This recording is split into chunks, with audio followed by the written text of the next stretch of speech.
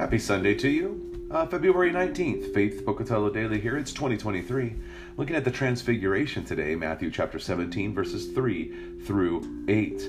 And behold, there appeared to them Moses and Elijah talking with him. And Peter said to Jesus, Lord, it is good that we are here. If you wish, I will make 3 tents here, one for you, and one for Moses, and one for Elijah. He was still speaking when, behold, a bright cloud overshadowed them, and a voice from the cloud said, This is my beloved Son, with whom I am well pleased. Listen to him. When the disciples heard this, they fell on their faces and were terrified. But Jesus came and touched them, saying, Rise and have no fear. And when they lifted up their eyes, they saw no one but Jesus only. Now, there's a couple things we need to see here. There were Peter wanting to do something, but making shrines for all of them was not the right thing to do.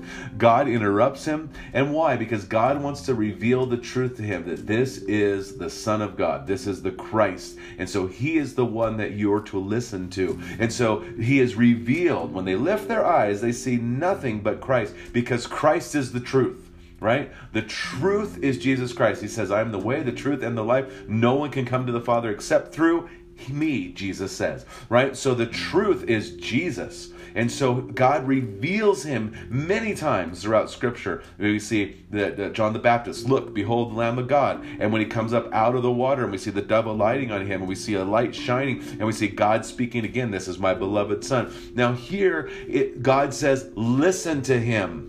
The Father says, listen to him. Well, God only wants us to listen to that which is true. Jesus is the truth. So he has revealed Jesus to us so that we might put all other philosophies, vain religions, and false teachings aside, and we gaze upon Jesus. So may God richly bless your day. Enjoy Jesus, the truth. Go and share life.